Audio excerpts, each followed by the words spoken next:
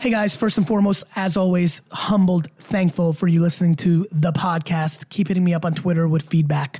Also, really excited about something. Over the last several months, it's become very clear to me that the 4Ds product that VaynerMedia has, the one-day consulting session that's $10,000, that's really kind of going after a business doing $1 million, maybe 500,000 to 20 million a year in revenue, has been really working. 60 to 70% of the businesses have had ridiculous ROI from the session. And so now I'm rolling it out because it clearly works. So VaynerMedia is super proud to present the 4Ds, the Daily Digital Deep Dive, GaryVee.com/4D, the number 4D podcast, GaryVee.com 4D podcast, if you're ready to take your business to the next level.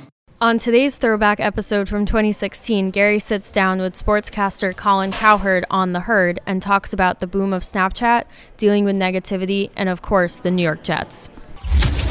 This is the Gary V audio experience. 'Cause we're gonna be legends. Gonna get their attention. What we're doing here ain't just scary. Gary Vaynerchuk is a guy I heard about 10 years ago, what he revolutionized his father's wine business into a $50 million a year powerhouse. He is now joining us here in The Herd. All right, nobody I know, Gary, has seized YouTube, Twitter, social media in this country like you. The New York Times, CNN, all written about it. Okay, when did it strike you in your life that you were going to be going a different route than your father and people you knew? Weirdly, probably in fourth grade, when I was willing to get F's and D's and fight the establishment and realized that I was a businessman and I didn't need school. You know, I've always kind of looked at the world differently, Colin, and so that's when I realized I was different. When I was making $1,000 a weekend selling Barry Bonds rookie cards as a 12-year-old, you know, most 12-year-olds aren't making $1,000 a weekend. So I knew I had something fairly early on. And as far as where you're going with it, you know, YouTube, probably '06 is when I'm like, wait a minute, I might not be in the wine business my whole life. Maybe my path to buying the New York Jets is not to build the biggest wine empire in America. It might be this other thing. Yes, you really built the first online wine powerhouse, and you took your father's business. And I want to play a tape. This is you recently speaking, Gary Vaynerchuk, at USC. You will get no CEO that's this honest speaking to kids. Let's roll the tape. Let's start with this. I fully 100,000% with no hedge do not believe that you can teach entrepreneurship, right? So that's awkward. You know, when I was your age, 20 years ago, entrepreneur meant that you were a loser that was figuring it out. Somewhere around fourth grade, when I got an F on a science test, I literally, like, that day was like, yeah, that makes sense to me because I don't give a about Saturn, right?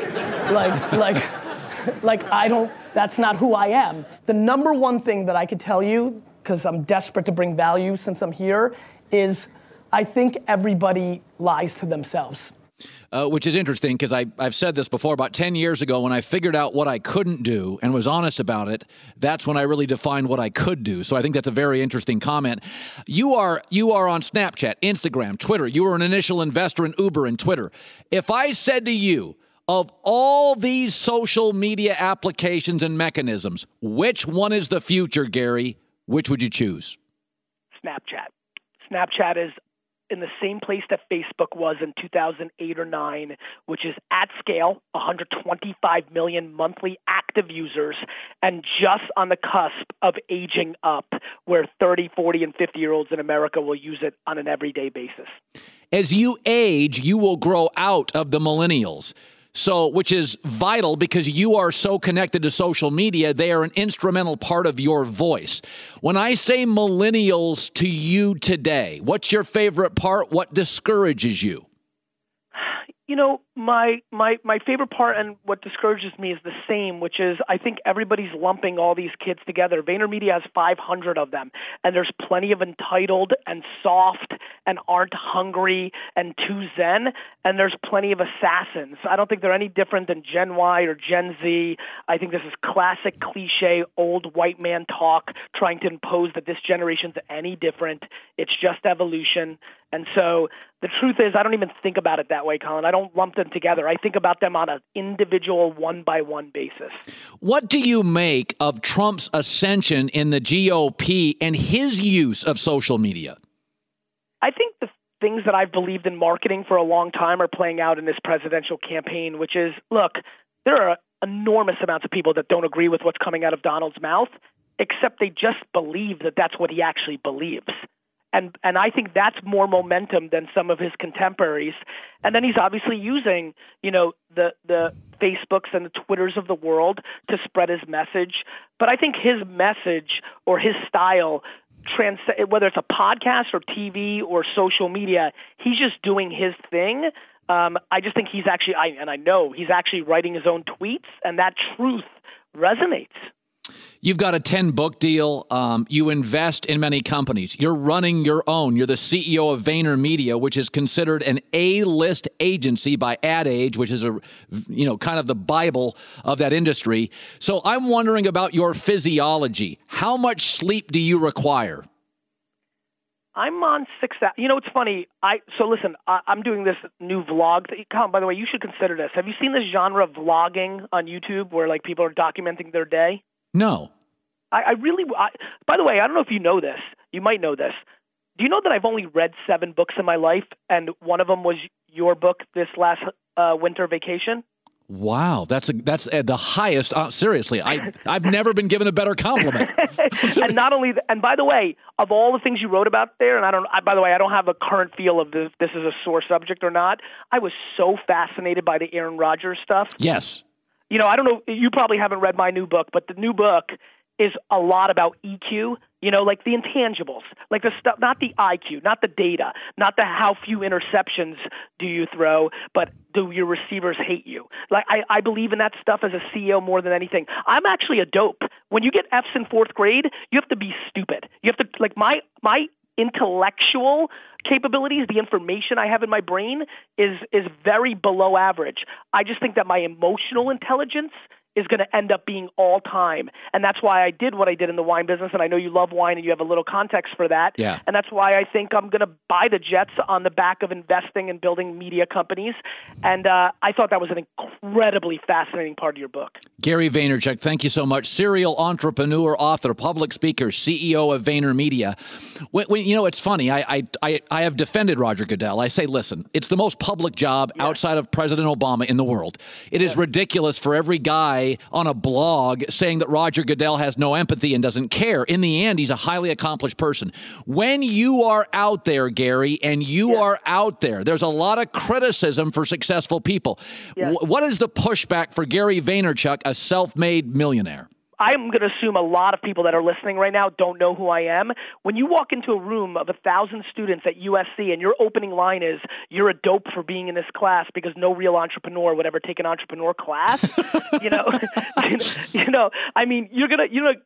I'm going to always deal with 25% of people the first time they ever hear me hate me because they're going to hear the ego and the bravado because they don't realize that on subject matters like almost anything outside of the New York Jets, wine, and business and marketing, I have nothing but humility because I realize I'm a headline reader like everybody else is when they talk about those 3 subject matters to me when I'm a real practitioner. So I come with fire. I want to, Colin, whether I buy the Jets or not, whether I make $1 billion or not, whether all these things, besides being a good man and father and husband, I just want to be historically correct. When you're willing to be historically correct, you are going to have a lot of people not like what you're saying. Gary, you have a kind of a simple message on how to fix things. And obviously, when you are a serial investor or entrepreneur, I mean, Rupert Murdoch's, had companies, MySpace, didn't go the way he wanted. If you take... Hold on. Let me stay here real quick. I just want to talk about something interesting. That's the common headline. Right. But in the 18 months that they owned MySpace, where they promoted Fox Studios and other Fox products on that platform, and I don't have the full data, but I'm going to tell you right now, on that $580 million transaction, it is very, very, very possible that they made an ROI positive with that transaction. Wow. Yeah, and that's interesting, right, Colin? Like, I have a feel for like how you roll, especially after reading the book, and like I do think, when I was reading it, I myself found myself like, oh man, we kind of see things kind of in some interesting ways. To me, that's everything. To me, when I read the Aaron Rodgers chapter, I'm like, that's the truth. And there's a lot of stuff. Look, you know more than me, but as all these athletes now want to become investors in Uber and Twitter and Snapchat, like I am, I've started becoming friends with a lot of people. And as you start rolling in circles, you start knowing a lot of truths, right? Like that prostitute that you talked about, or call girl. Like, you start learning truths, right? I think that's what's so interesting. The common perception on the MySpace deal for Fox in the business world of anybody who's not a practitioner and spends all their time trying to understand is it was a loss. I think, and I know it's much closer to minimally break even, but because of the X-Man movie, which they went on to make a ton of money on, and that was completely on the backbone of MySpace marketing, I think net they won. Of all these apps, Gary, like if there was 1,000 apps to invest in, why do you invest in some and not others? Twitter you found interesting, captivating. Uber. What is the connective tissue you to a company you'll invest with? Only two things. My intuition on people's behavior before, like I know right now a lot of people are listening and they're saying, I'm never going to be on Snapchat. That's what my 15-year-old daughter does. 49-year-old Stan, Redskins fan, Washington, I'm never going to be on Snapchat, and I know in 24 months he's going to be. So there's two biggest things that I bet on. What do I think the world's going to do that they think they're not going to do? And number two, the jockey. I bet on the CEO. A lot of times I've bet on CEOs. There's an app right now called After School that if anybody has a high school kid knows that they're on that right now.